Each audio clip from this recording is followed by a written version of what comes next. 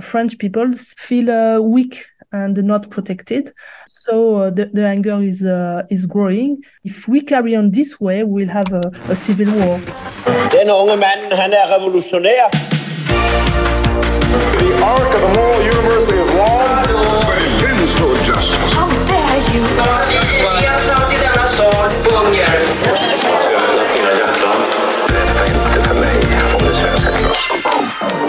Welcome everybody to the Manifesto podcast. Today is the 15th of November 2023. We're really glad to have two distinguished guests to talk about the crisis we're seeing, I think, all over Western Europe right now, as it relates to the war in Gaza, and also the tensions between Muslim immigrant population in Europe and the Western liberal world. We have Fanny Forsberg Lundell with us, who has written extensively about the difference and the similarities between both Swedish and the French experience of dealing with immigrants. And we have also Florence Bergeaud-Blackler, who is an anthropologist who has studied both the French context of this, the Muslim Brotherhood, and has been a debater and an opinionated person on this. So we're really glad to have you. Thank you and welcome to the podcast. Thank you. We will try to, the overarching, if you want to approach this positively, then the question is somehow, how do you build multi-ethnic or multi-religious societies in the Western world? We thought it relevant to try to dig down into how can we understand this both in the recent historical memory, but also how our respective countries sort of understood or dealt with multi-ethnic societies or multi-religious. I think we just have to kick this off with saying something. We're having this conversation in English, which feels denigrating to our guests, but it is the curse of the Western world that we're having this conversation in English. But I think it, just for that reason, the French perspective for me has always been very interesting because the correlates to Sweden have been there all the time. There are two very different cultures, two very different systems, obviously. But I've always, for at least 10 years, seen the similarities of this. And this is, I think, why me and Johan thought it so poignant to have a discussion of the France and Swedish context here. Both in Sweden and English-speaking countries, I think France is, for linguistic reasons, but also for us being very dominated by the UK and American media, I think the context of what's happening in France and the development the last 10 years always come to us in flashes. It's Charlie Hebdo, it's Samuel Paty, it's the teacher who got killed, I think, Dominique Bernard, thank you. I think it comes to us in flashes, but I don't think we see the context of. So I'd like us to begin somewhere with describing what is happening in France. Thank you very much for your invitation. Yes, we are in a special context at the moment with the attack of Israel by the Hamas, which is a Muslim Brotherhood organization coming from the jihadist arms. And so the Israel-Palestine conflict, I think, has made very clear that Muslims are mobilizing in the name of the Ummah, the Islamic nation, all around the world. So we realize clearly now that we do not have just territorial conflict between Israel and Palestine, but something like a manifestation of the strength of the global Muslim nation, its determination to protect the holy places. So that makes this dramatic event, a bit more different than the previous conflict we used to observe during the last 40, 50, and even 70 years since 1948. We see enormous amount of people, Muslim, but also non-Muslim, supporting not just the Palestinians, but sometimes Hamas as a resistant movement. So this makes a bit different. And from here, we can go to the question of Muslim Brotherhood. So at first, we can say that in Muslim families who are in France and in Europe for maybe 3, 4, 5 generations, there is culture of support for Palestine and the Palestinians. Several generations of people from the Maghreb, from Turkey, from Pakistan, living in Europe have been made aware of the plight of the Palestinians since 1948. But more often than not, Israel has been presented as a devil, as a Zionist Western power backed by American capitalist imperialism. So the hatred of Israel has been reinforced by a detestation of the Jews, which is present in a religious text. The Muslim Brotherhood has always said that they wanted to cultivate this hatred. In my book, I note a word of Youssef al-Qaradawi, who is a thinker of the Muslim Brotherhood, who said that the hatred of the Jews must be cultivated. So this is the context, the present context. So to come to your questions about the relation between cult, religion, and state. France is obviously a secular country, like others in Europe. But when the secularism, the separation of church and state, is written in the constitution, so the separation laws are centralized at national level, and it's very strictly applied. The state do not found any religious activity. Sometimes the state can found a little church, but for architectural reasons, as a tradition, but not as a support for the cult. So there is no religious instruction in public schools. There is a strict ban on the hijab at schools and other measures. Recently, the fight against radicalism and Islamism has taken the form of what we called a law on separatism. This law on separatism was published in 2021 and prohibits all associative activities that contrary to the values of the Republic. So this is a good step, but unfortunately, these measures are not very effective against the legalist Islamism. What is a legalist Islamism? Is the form of Islamism who are not physically violent, but who are psychologically violent. So the Muslim Brothers act always as much as they can within the law. This is why we call it Islamism legalist. And also because when this law on separatism is not very effective, because when we forbid an association, they can move their headquarters across the Belgian border and carry on their activity like before. So this is the problem we have in the progress we make in France against the Islamism, is that the fact that France is isolated and other countries around, like Belgium, which is French-speaking country as well, does not play the same game. So the people who are forbidden in France go to Belgium. It's 1 hour and 30 or 40 minutes from Paris, Italy.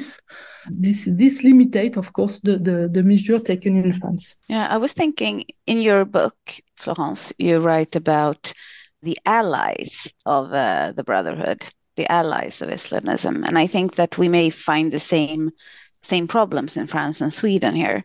Because one of the reasons that I discovered your book was actually that we had a similar book, so to speak, a thesis coming out just a few months before your book by Same Egyptson. You're aware of this work.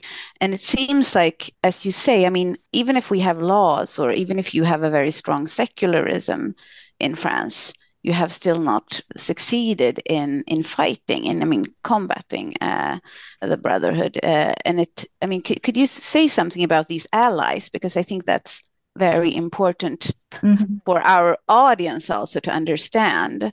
And how do we identify these, and how do we then fight these. Yes, yes, indeed. Sameh Egyptian has published a thesis recently on Muslim Brotherhood in Sweden and in Europe, focusing really on the institutions. My book is a bit different. It's focused a bit of institution, but rather in the ideology and the doctrines of the movement, much more than the institutions, because it's extremely difficult to study them because they are completely secret. So Sameh Egyptian spent an enormous amount of time and analysis in his thesis to demonstrate the reality, the existence of these secret networks.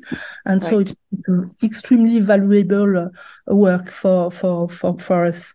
I focus more on the ideology, on his roots, the fact that what I call the brotherism or the frérisme is the result of two branches. One branch coming from the Muslim Brotherhood from Egypt, and one other branch which is coming from the Indo-Pakistanis area through UK and the Anglo-Saxon world, which is the branch of Maududi and the Jamaat Islami.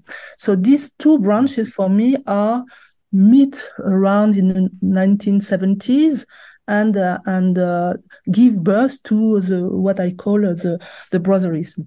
So the brotherism will not be as effective as we can see if it didn't have the help of allies. Exactly. Because the brotherism use the strength of its enemies against themselves. It uses the liberty, the freedom, against the liberty and the freedom of our liberal societies. Because it doesn't believe to the democratic system and to the human rights. It doesn't believe it, but it uses it against itself. Right. Do you think that could be why, for instance, Sweden has been a very easy target for the Muslim Brotherhood? It was one of the targets, but I would say that all European countries in Western society who welcome the students and the refugees from Muslim Brotherhood all around the world since from the 1960s. They were very welcoming, and so they install their institutions all around Western Europe, not just Sweden. But it's true that Sweden was particularly welcoming to the foreigners. So obviously they stay where they feel well, and they are free to meet, free to express. So the battle, there has been a battle in the 1960s when the first Muslim refugees, Muslim Brotherhood refugees and students arrived in the campuses.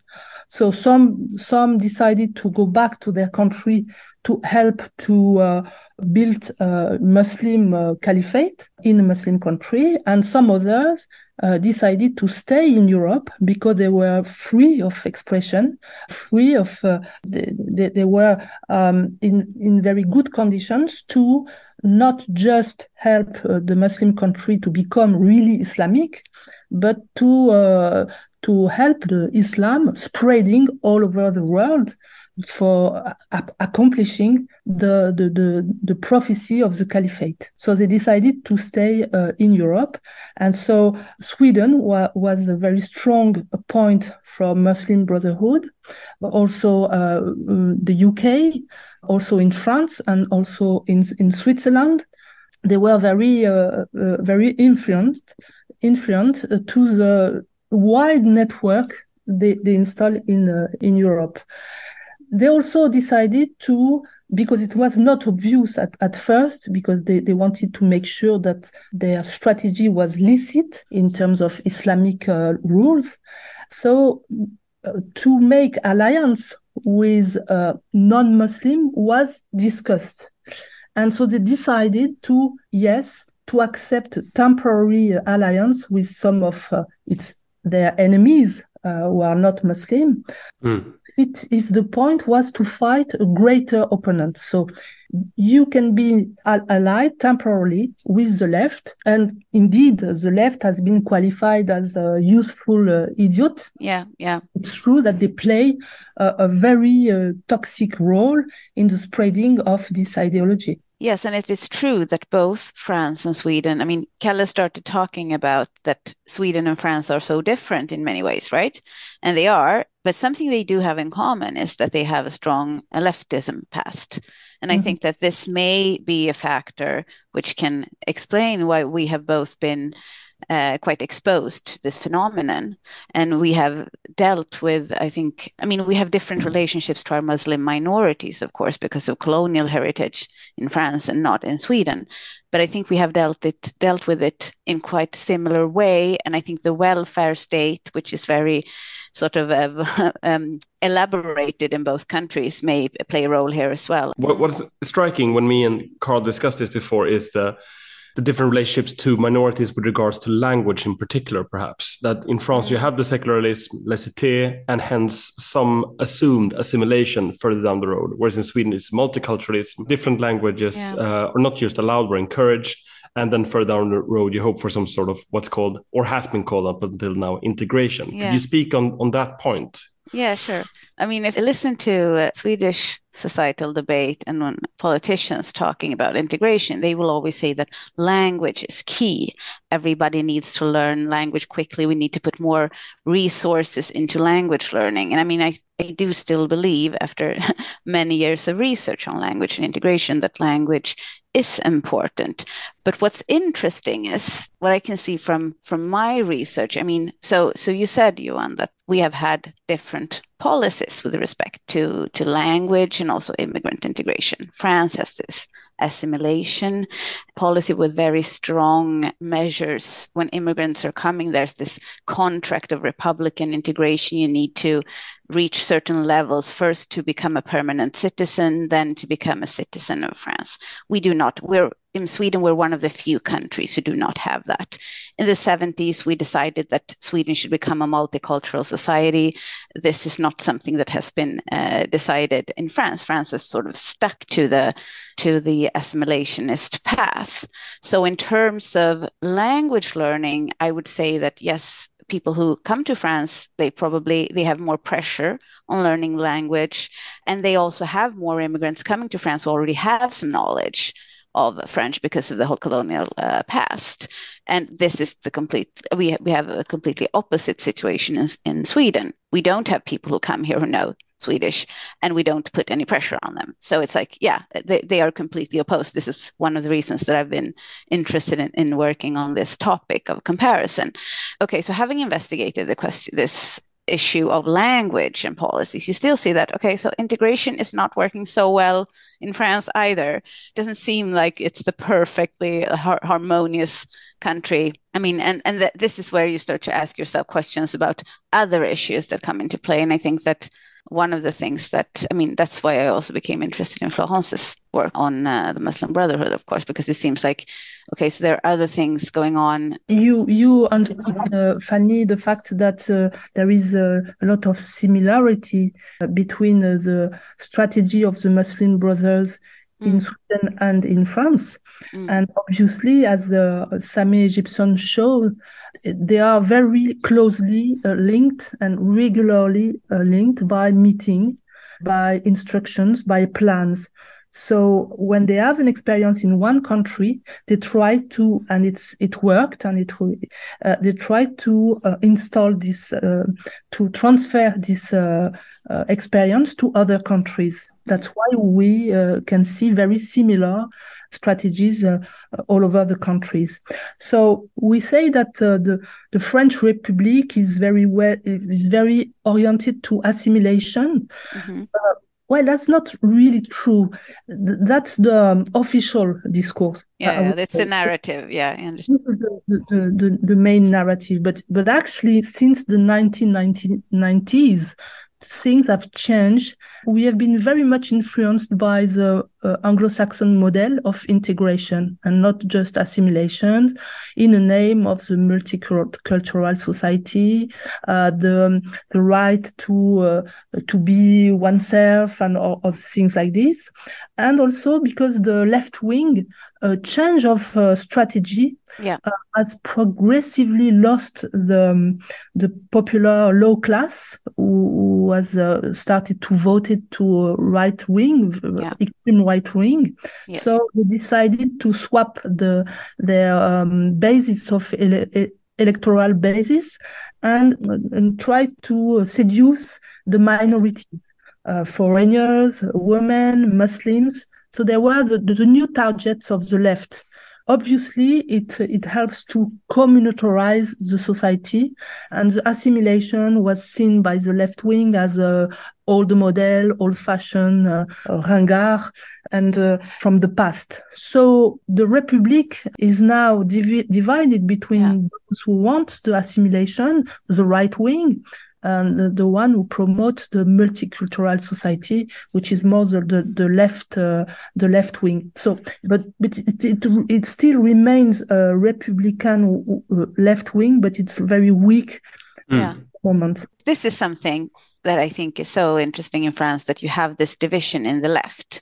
So you really have this Republican left, and then you have more like the Mélenchon left, right? What do you say? The unbowed France, the La France Insoumise, and they are more influenced by the multiculturalism ideas. And Mélenchon even said, I think it was for the last elections, right? He said that he used the word creolization, that this was a fact. This is not a political project, it's a fact. Yeah. But would you say that today the Republican left is quite weak, and that Republicanism is flourishing more on the right wing side? Yeah, I would say it has weakened a lot until to almost disappear.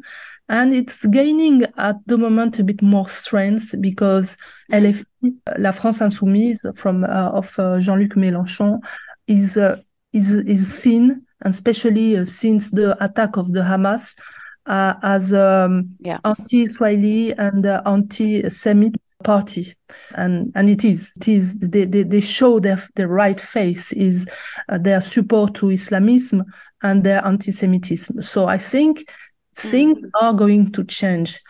Up to now, they have played the game of the structural Islamophobia, right? Which was a way to gain elector. And it works. It works because La France Insoumise gained 60%. I mean, 60% of the Muslims who have voted for the La France Insoumise, which is enormous, which makes a Muslim vote. Yeah, but Johan and Kalle, this is basically the same situation we have in Sweden, right? Yeah, but that part is that was my question, like Fanny, because why would the Swedish welfare state push so hard for the multicultural project? Have you seen any reasons as to what's the rationale behind it?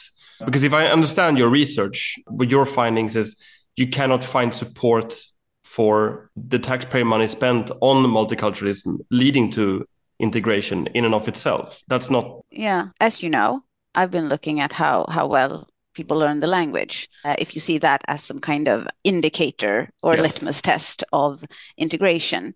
And yes, there it seems like the multicultural policy that we have adopted is not working very well at all.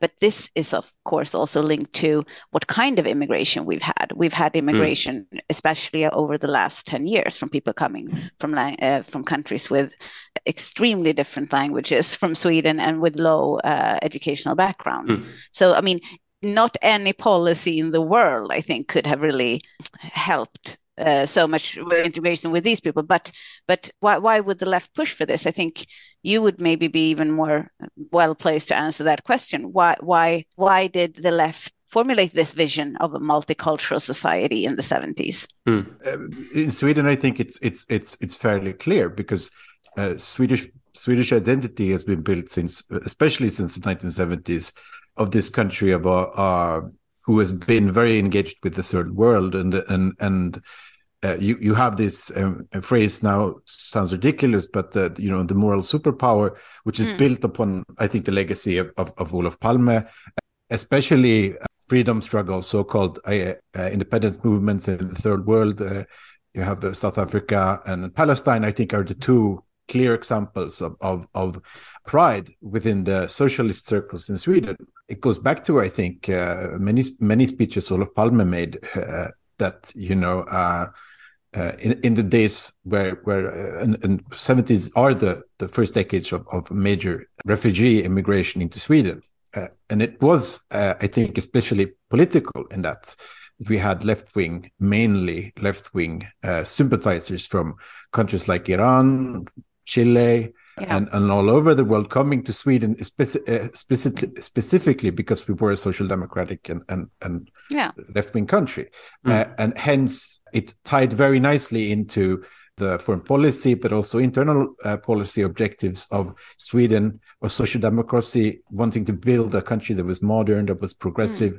And this was very much seen as, these people were basically socialists, and they were, when they passed the border into Sweden, they were as social democratic as the next person. And then this idea, I think, ran amok because of laziness from the politicians, but also, I think it has to be said, opportunism from some people that they really thought that this was a new electorate, but and not only the problems would be outweighed by the fact that Sweden could do anything. So it was a utopian vision of Sweden, both as an external actor, but also in sort of internal terms. But I think also, like, to continue on the rhetorical figure that you use, Kalle, that as soon as you cross into Sweden, you become a Swede or a social democratic Swede.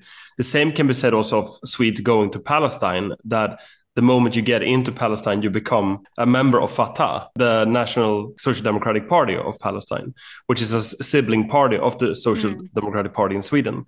Well, I wouldn't describe it as a social democratic party. I mean, it might be a member of the International or something, but describing Fatah as a social democratic Palestinian party, I think is a bit. But okay, I get your point. I'm simply quoting their own how they phrase the dynasties.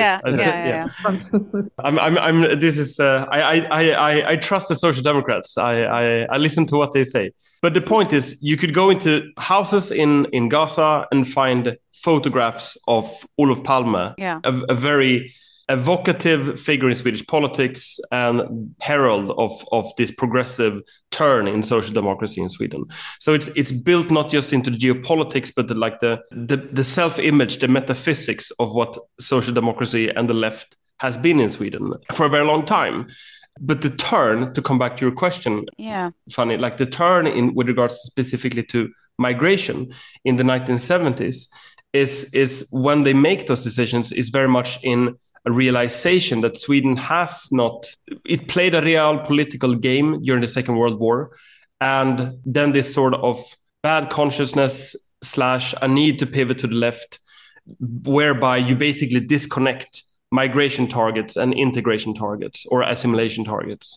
So you then increase the volume of migration, but you decrease the intensity by which measures are done to integrate people, which of course, I mean, we shouldn't just make this political question. It also corresponds to the industrial crisis of the 1970s, where you actually lose the structural support for blue-collar jobs, whereby you basically, I mean, if you want to put it bluntly, you put all migrants into like a centrifugal machine of heavy industry, where people are forced to go to work, be in the union, and then join the football team on the weekend.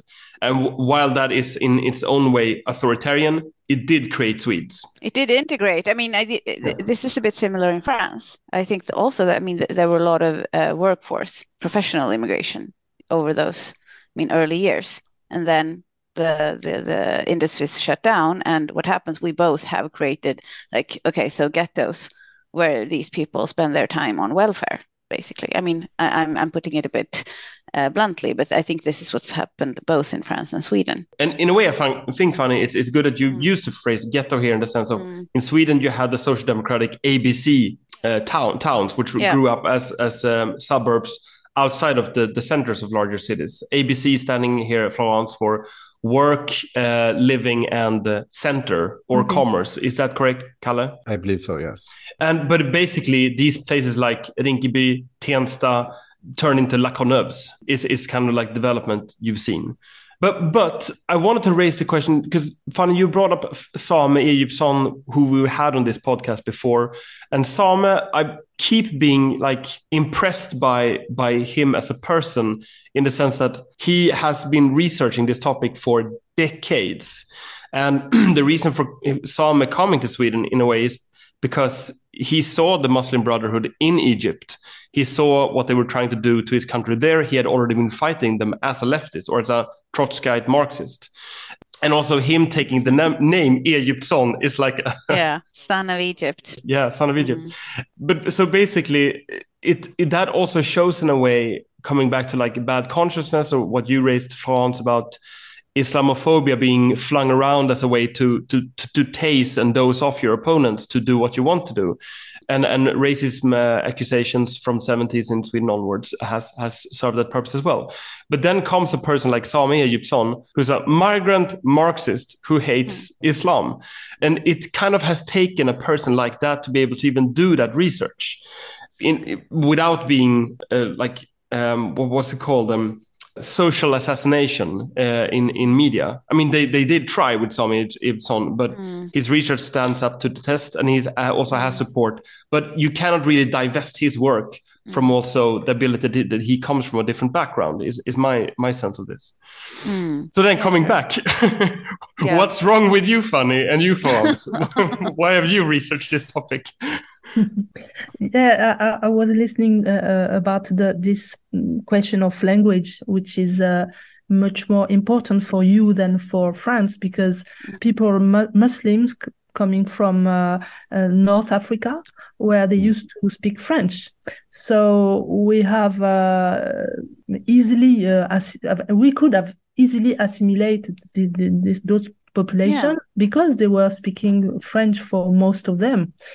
Muslim brothers make this assimilation difficult, even sometimes impossible, because they decided by their plans, and which plans I detail in my book, to prevent the children to assimilate, so they can assimilate the language, of course, and learn Arabic, or even if they are not Arabic, there are also Berbers and other language in North Africa, but they have to learn the local language and the Arabic because they want to train an elite for changing the world. So what they are interested in is to train them, to make them as ambassador of Islam, but without assimilating the laïcité, the secularism. One other thing linked to the language is that people like Same Egyptson in France are numerous, because they came from Algeria in 1990s when there was this war, and they say, okay, what happened to us will happen to you. Be careful. So we have been we knew that something will happen with the Muslim and the brothers and the Islamists, but we didn't believe them, because we thought, well, we are a secular country with complete different traditions, and we are rich. We will come over that easily. And so we didn't listen to them. And so now they say, well, look, it's happening to you, seriously. And with the Bataclan, with the Charlie, with the assassination of the professors, of course, now the French population realize that this is not going to stop now. It's a very long process. But they don't know what to do. They are very aware of the danger, much more than the elite elite. I mean, I think the people who are in the parties responsible for the parties and the political men and women are not as aware of the population, and so they have their electoral markets, and they don't care about what people say. But the problem is that people don't trust politics anymore on this matter, and it's growing anger. Really, it's not hate; it's anger, which is different. They are not Islamophobic. They are hateful of. They are in anger with this situation where they don't feel protected. Right. And this is going to, I think, to set up sort of milice with guns and people who want to defend themselves. We have seen that in Corsica, for example. There is no problem of aggression and from Muslims in Corsica because the Corsicans decided to apply the law themselves. In a sense, they are putting pressure on Muslims, and so the cohabitation is fine. But because in France the police doesn't intervene, because political parties really play a funny role, and especially La France Insoumise, French people feel weak and not protected, and so the anger is growing. If we carry on this way, we'll have a civil war. I think that one important point you make in your book, sorry, Kalle. No I think problem. that one important point you make in your book is that for a long time, people tended to think that that Muslim minorities were attracted or drawn to Islamism because they were not well integrated. That sort of it was society's fault, that society had failed in integrating these people, and then they turned to Islamism. But you say that it's the reverse, that they actually, I mean, that it is Islamism that hinder these people from integrating because they do not want to integrate in this sinful society. And I mean, that must have been such an intellectual mistake. I think it's the same thing in Sweden. That one has thought that this is because society has failed to integrate these people, that this sort of, this other power is controlling them. Yeah, the answer of these people who want to conquer the world and say it, it's no mystery. Our answer is inclusivity. So obviously, when you want to conquer an inclusive part, then you win. It's obvious. Florence, I have two questions. I think the Corsica example is very interesting because would you say, I mean, I see the corollary between, I mean, Corsica has been for a long time a hotbed of separatist resentment from France proper. I mean, you have had separatist terrorism in Corsica. There's a national identity in Corsica that basically is unheard of in any region. Maybe Brittany would be the only other example in France. You had comment. So I would be interested in is there a between them taking the law in their own hands and this sort of separatist resentment, is there a connection there, do you think? Maybe they have a sense of strong belonging, identity. So with values, so obviously it helps, but they also have the feeling that if they don't show their strengths, and it's an island, then people will come numerous and they will be in danger. So it's a fundamental reaction. So it's and also it's true that when we have strong groups who use violence and intimidation, and they understand the strengths. They do not understand words and nice words. They don't care about our nice words and to be gentle and to be welcoming. They don't care. They don't respect this. they respect the strengths, and Corsican understood that.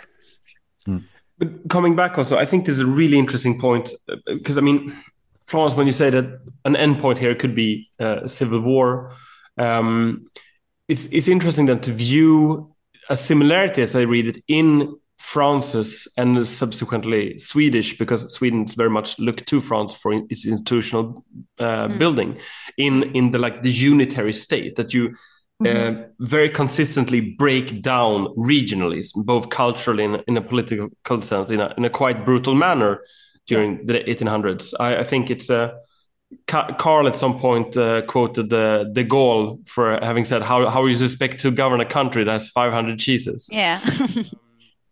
And I mean, the reality behind that is in a way that you try then to create ex nihilo this Republican citizen, that what you lose is some of your history and heritage, but what you gain is a unitary future. But I'm not sure if you agree with that assessment.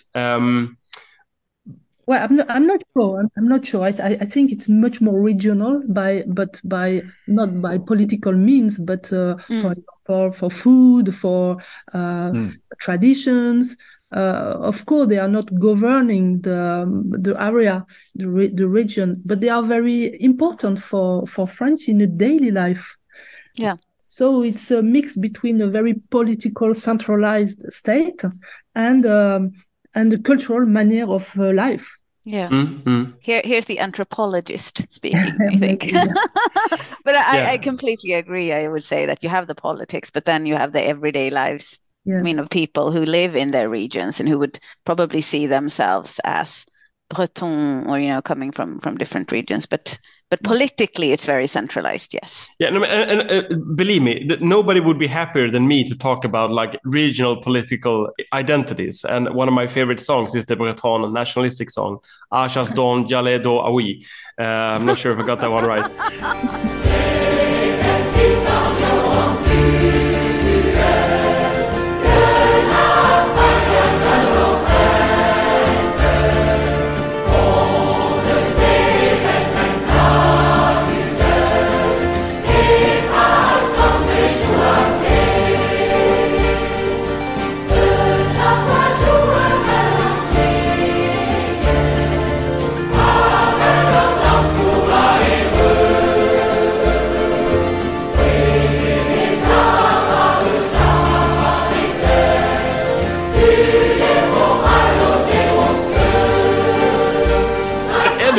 No, this isn't the Breton separatist podcast, Johan. You must have taken the wrong turn. Wouldn't it be nice if like a Republican Corsican came back, just to fix things? Well, talking about Bonapartism, this is I mean, one of the interesting, I wouldn't call it the paradoxes, but I mean in modern political history, it's very interesting to see a person like Eric Zemmour, yes, who is himself of North African Jewish heritage, and being, leader of I use the media language here, but far right political party, and I think this, very much puts into context the sort of political situation that France is in. Yeah, absolutely.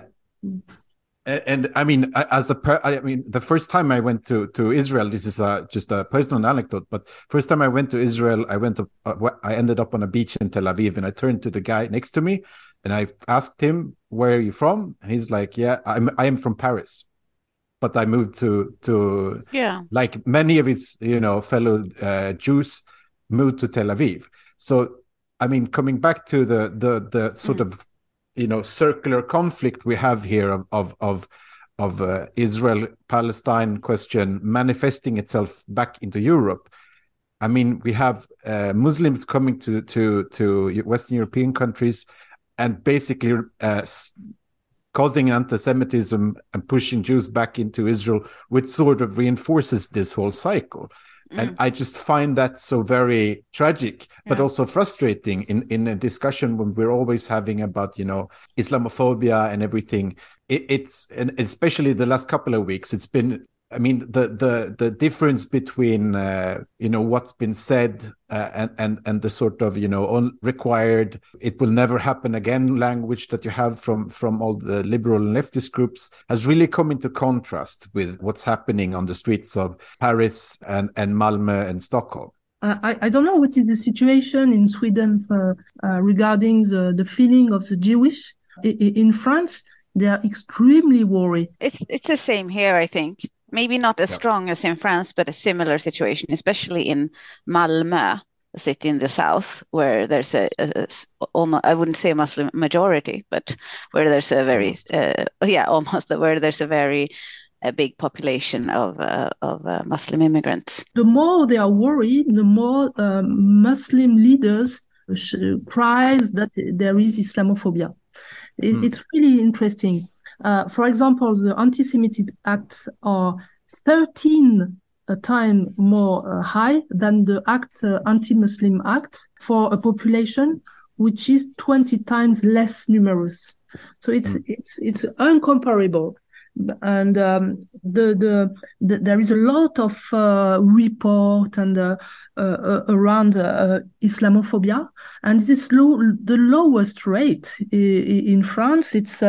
It's 5 times less than the fact anti-Christian fact, and 17 times less than the fact the anti-Semitic fact. This is really the strategy of Muslim Brotherhood, not only to make people silent about Islamism, it's also a way to re-educate them. Because when they write a report, they generally increase the numbers of Islamic fact, anti-Islam fact. They also have a part where they give solution. And the solutions is always to say, okay, so we have to re-educate the media to talk about Islam the right way.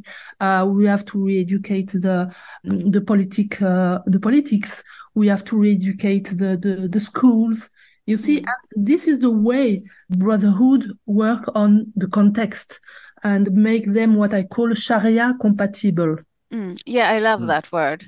I think, or maybe I don't like the content. Can you unpack that? It comes from the way I define the brotherism. I define it as a transnational movement that wants to conquer the world by making the world Sharia compatible in the first moment. It's what they call the Dar el-Had.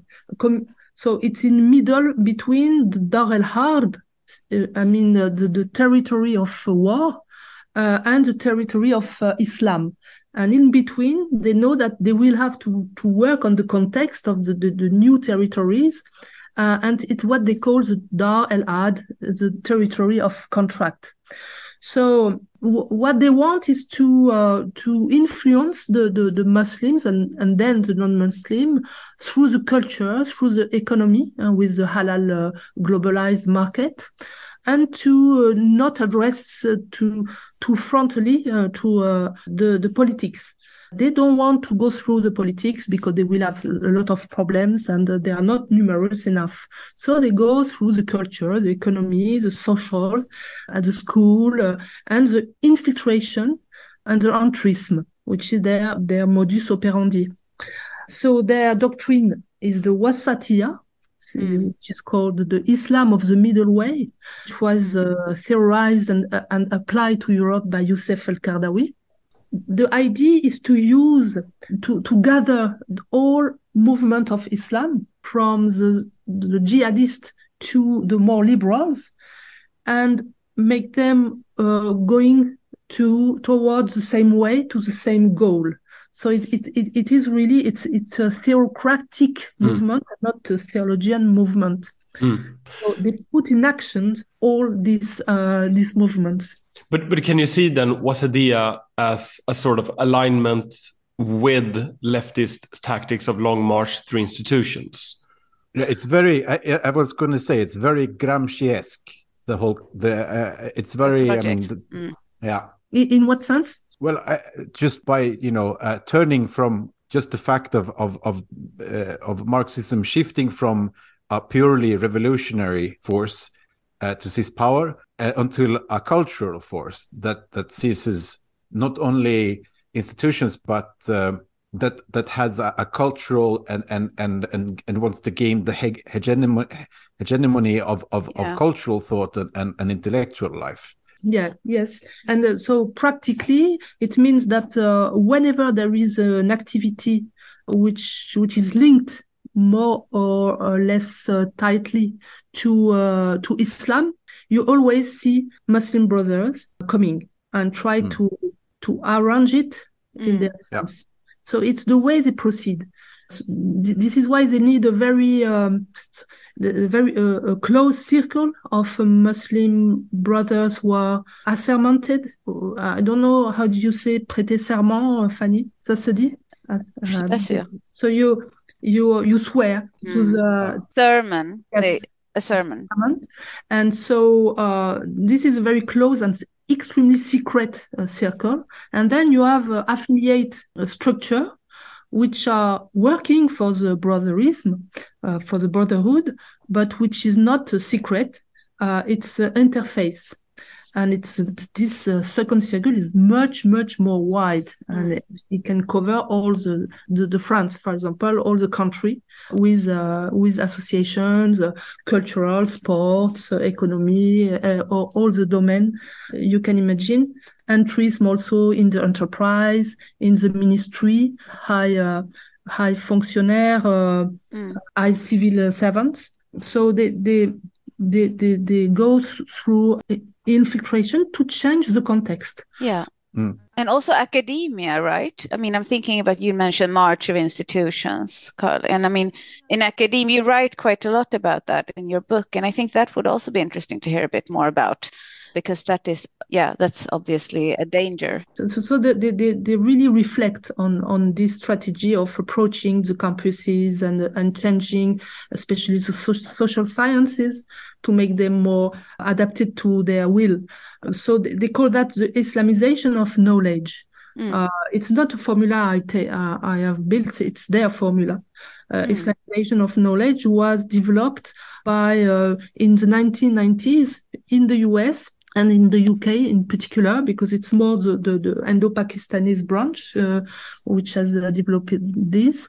The idea is to build a knowledge which is compatible, which go into the frame of Islam. So the idea is not to destroy what exists, but to take all the Western science and to read it through the lens of the Muslim and adapt it to Islam. So the faculty of social science have been targeted very soon. Also the Department of Arabic language, of course, all the department which look at the policy in Middle East has been infiltrated since the 80s, by the Muslim Brotherhood to help to change the policy of European towards this country and to influence the social sciences. This has been helped by postmodernism and the relativism of postmodernism, because the relativism in anthropology, for example, tells you that your work is good if it is very close to the discourse of the indigenous. So the more you are like a scribe of the people you interview, the more you have the truth. So it's like if you try to analyze the discourse of people you study, you will analyze it in a Western way.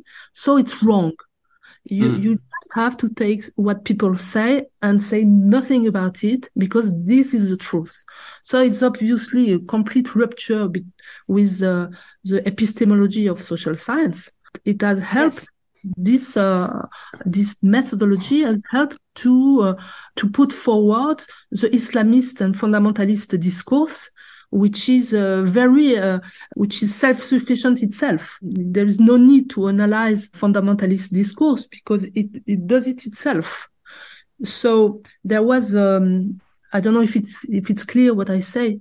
Yeah, no, it makes perfect sense. There was a positive prime to the student and to the researcher who were able to bring back the discourse as it is, without any analysis on it.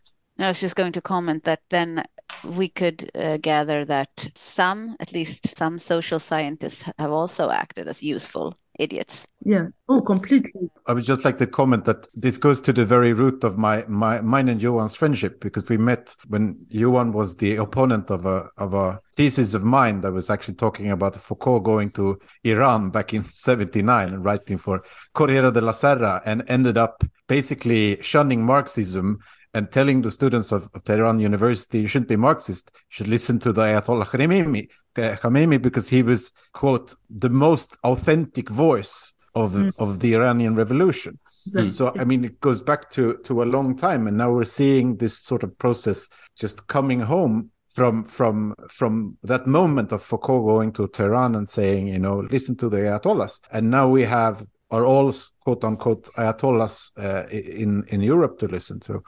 So, I mean, the question I think that everyone listening to this will come away with is basically, is there any way to stop this? I mean, because the institutions have failed. I think most of us can see that 50 years of immigration, of integration has failed in a lot of very serious cases. I mean, anti-Semitism is one of the things, but I think especially for Swedish people who now have, I think, twice the immigrant population of France. 20% of the country in Sweden are in some ways second or first generation immigrants. Ironically, they are foreign born. 20% are foreign born. If you look at the people who have like foreign descent, then you are up to almost a third. So it's a third. So that's a lot. But then you include me as well. So I mean, which is sort of ridiculous. But yes, point taken. And I think for many Swedish people, I think this is a realization that has yet to come and is sort of dawning on us.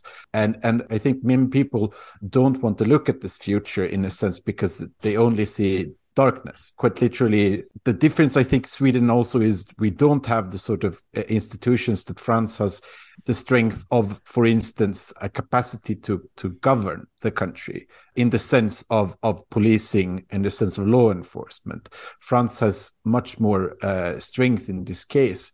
And I think, I mean, even though we have seen cases in, I think, Lyon, where people were shooting with Kalashnikovs in the street. But I mean, in Sweden is I mean, demographically much worse situation, and I think it sort of begs the question: how is any sort of liberalism gonna survive the next 50 years if this sort of trajectory continues? Yeah, I think that we need to focus on two ways: the enforcement of the law in each country, because sometimes the law is just not enforced, and also what prevents the knowledge on these networks of brotherism. So obviously the university is playing this opacity work on what is these networks, and the fact is that the politics I met, the head of parties, they are not aware of what's happening. The counter-terrorism, they are aware, but apparently, and it's true in France, but also true in other country, the knowledge doesn't go up, doesn't go to the politics. So something is not working. We have the capacity of understanding what happens and looking at these people, even if they are within the law, which makes it more difficult, of course, to follow because they are in the law. So we do not have the legal instrument to follow them because they have done nothing wrong.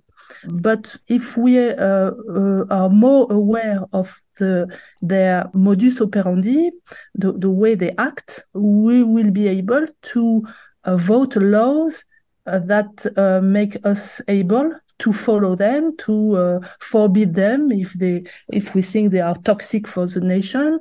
So, but that means knowledge. It means that we need much more studies And so we need to throw out people who in the university who prevent these studies, who threat like me.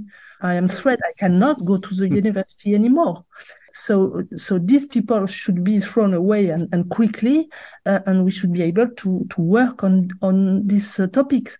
The European Union, we didn't talk about it, but play a very important role on the funding of this network, these brothers networks, through the funding of associations against racism, against Islamophobia, and so it's millions and millions and millions going. What would be Florence? What would be the main actors funded through the European Union? Would you say? Well, we have in the Commission, we have different schemes of finance for integration of Europe, against for immigration. So all this finance or research also. There are specific schemes of funding, and it's hundreds of millions euro going to found associations and research groups and other things, and Erasmus also. And when you look at the quality of research, it's appalling. I mean, I don't know. I mean, I'm working on this at the moment, and there is no filter. We pay, we fund, but rubbish studies, and I suppose that this money doesn't go to researcher or go to real action, but against the resolution of the problems. I mean, if we can disband the Erasmus program, I'm all for this. They're like the lumpen proletariat of academia.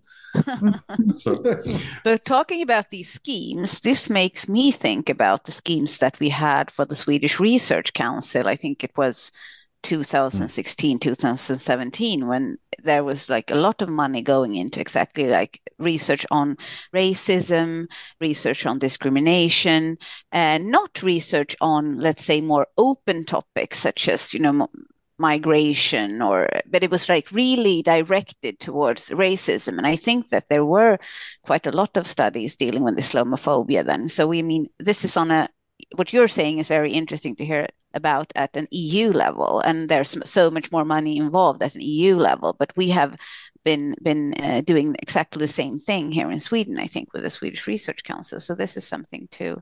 Yeah, and also this ideology is spread after in all Europe, because what happened is that they are funded by European Union, and then they go to Paris and say, okay, you see, we have money from European Union. Yeah.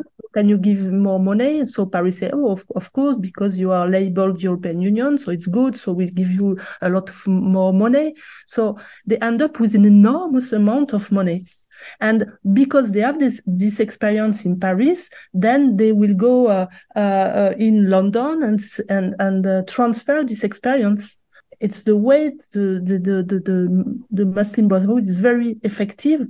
It's when they win somewhere, they try to do the same somewhere else.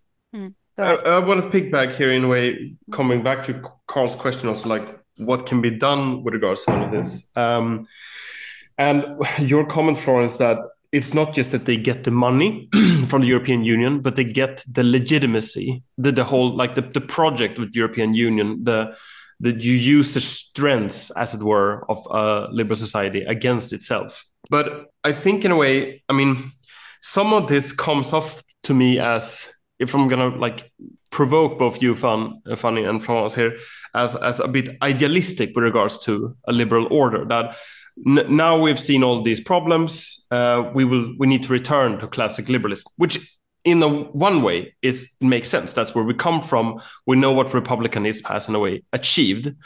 And then when you face this new enemy, then surely reinstating the order could be a way of dealing with this. But another one is the likelihood that a reform of academia, as we've discussed now, is going to happen. You, Florence, have paid a huge personal cost for the research you've done.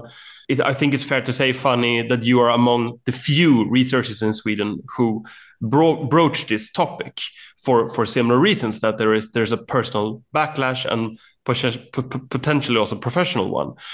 So the interests for the brotherism, as it were, are quite entrenched in Sweden and France. Coming back then to my provocation here, it seems in a way that the technological development of the West has been towards more networks, more connectivity. But ironically, it has not bred cosmopolitanism, but cults. Like the brotherhood and brotherism is possible in an age such as this, when you have a very centralized state that can feed off and connectivity whereby it can work around Europe. If they can't operate in France, they go to Belgium and vice versa. I'm thinking of this more in terms of dialectics, that isn't it more likely then that you have new figures such as Zemmour, or in Sweden you have the Sweden Democrats, who basically take the arguments of, well, you want to have representatives for populations or ethnic groups or minorities or claims to indigeneity. And then you turn them around to basically say, we are the indigenous group. We are the representatives for this people, for this religious creed. That is, you take on the language of your enemies to in a way combat them. And the way that the liberal order understands these political then national or religious actors is also as populists, as far right, that themselves are the threat to the liberal order, more so than these minorities, because they think of them as minority.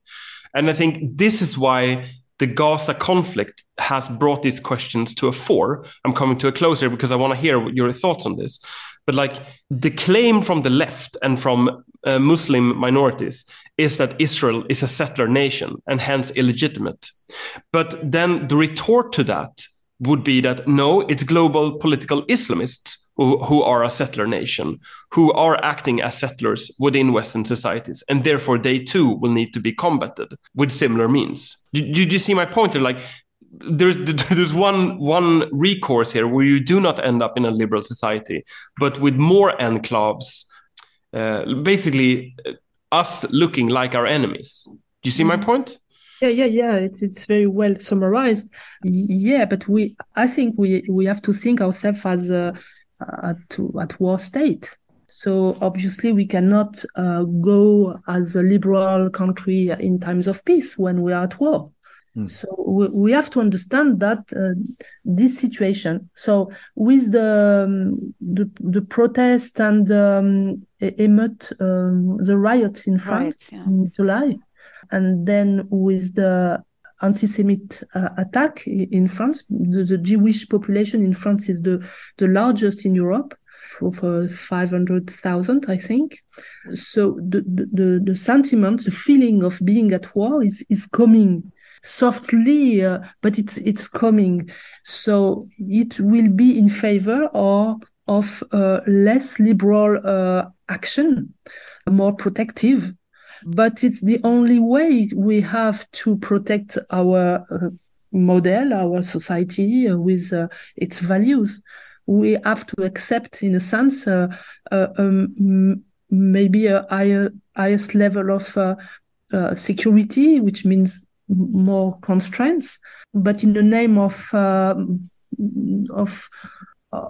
being oneself and stay oneself. I think that's a good analogy, because I don't think how Westerners now living appreciate, for instance, where we had 2 world wars and even the most liberal of countries had to enact legislation to basically curtail the rights of people living in them to fight a war. And it's sad, but I think it's the only metaphor that sort of rings true. People are now so entitled to all of the comforts of not having to think of being in some sort of conflict. Everyone thinks that, I'm atomized, I'm a liberal, individualistic person, I live in this society, but I can live anywhere. And I think just that sort of sentiment has to be combated, because the sort of nation state is the only thing that we have to sort of rule ourselves with. And if we can't have that, and if we can't sort of preserve the legal system and the sort of safety of the population and sort of combat what are its enemies, I don't think if these people were outspokenly fascist instead of Islamist, that this would be a problem. But here, I think this is the conversation that needs to be had, that this is basically the same threat. It's not the same threat, but it's of a similar type. Fascism was in the 30s in Europe. Yeah, I would like to read you a nice sentence from a philosopher, a French philosopher called Julien Freund. He was talking to pacifists and say, as long as we don't want enemies, we won't have any, you reason. But actually, it's the enemy who appoints you. And if he wants you to be his enemy, you can make the most beautiful protestations of friendship. As long as he wants you to be his enemy, you are. Yes, and it is why Gandhiism doesn't work against, a fascist dictator, or there is a corollary to that. People don't know. I think it's one of the best things to get oneself in the mindset, because Gandhi wrote a letter to the Jews of Germany in the 30s, telling them to not fight against depression, but instead accept it and follow in his example. And many people have sort of read Gandhi as this very important figure, which he is.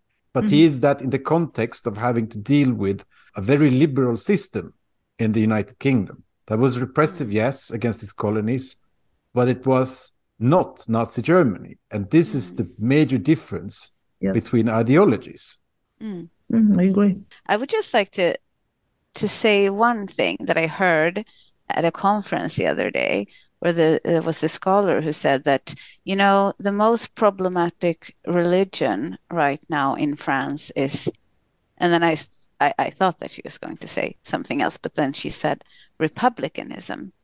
Republicanism has become a religion, and it's really like tearing the country apart. And when I heard that, and I knew that we were going to talk to you, Florence, I was just wondering, how would you comment on that? I would see at first, I would say, why? Why? And at second thought, if it's just an idea, if a republic is an idea, then it's our enemy. It has to be an act. Something which guide our society, which is protecting our values. So if this is a republic, then it's our best friend. But if it's just an idea that we throw out the face of people, that doesn't mean anything. So it cannot just be an idea or a religion. I think she also meant that it was sort of, it was being too strongly atheist. Well, I do not agree with this. The philosophy of the law of 1905, the laïcité law, is to protect the society from religion, of course, but it's also to protect the plurality of religion. Yeah. So it's a liberal aspect. So I wouldn't say that the Republic is atheist. I will not think that. Another taking that comment, Fanny, of like republicanism as a religion. Perhaps one, this is also in a way an anthropological comment question, Florence, but whether or not we are now facing concerted efforts from religious groups or movements, whereby in the West, there is then a need to realize that we too are religious, and whether or not republicanism can be that religion. So it's a loss of innocence then, in a way, that in order to defend yourself, you need to actually have an adherence or recognize that you are religious, and that what we are seeing in Gaza is an indicator that there are conflicting cultural or civilizational projects at play. Yeah, I would like to comment on that, because I think this is one of the plagues, I think, of Western civilization in the last 10 years. I mean, it's the case of universalism. And I think an interesting discussion is to be had whether, universalism, this is a postmodern, basically a post-colonial comment about the nature of universalism, that it is European universalism. you could debate that for a long time. But I think the question sort of comes back to us whether we want it or not, because we've for a long time sort of taken it for granted, because the Western civilization has been underpinned by economic strength, by military strength, etc., etc. But in a world where that doesn't really ring true to the same degree as it did 50 years ago, 100 years ago anymore, we have to be faced with the question that are these values that we hold, A, universal? That's a discussion to be had. Mm-hmm. But B, are they better? And can we really answer that question fundamentally within our hearts and be affirmative that they are? Because I think a lot of people, and we've talked about this sort of relativism from the start of our conversation, but a lot of people in the West would say, well, no, it's just a set of values like anything else, and it doesn't really matter what you believe. This, I think, is the main enemy. I mean, either you think and believe that the system we're living in is the best one that's currently on this earth, or that there is a relativism of systems. Because the enemies we are facing, they have no doubt to which the system is the best one. Yeah. That's a very good point as well. I completely agree. And I think that we're kind of realizing now in Western societies that, yes, we do think that our way of living, our civilization is something to cling on to. But it is a bit late. But let's hope it's not too late.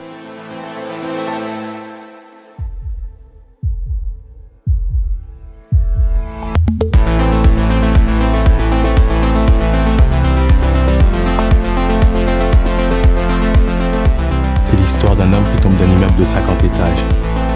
Le mec, au fur et à mesure de sa chute, il se répète sans cesse pour se rassurer. Jusqu'ici, tout va bien. Jusqu'ici, tout va bien. Jusqu'ici, tout va bien.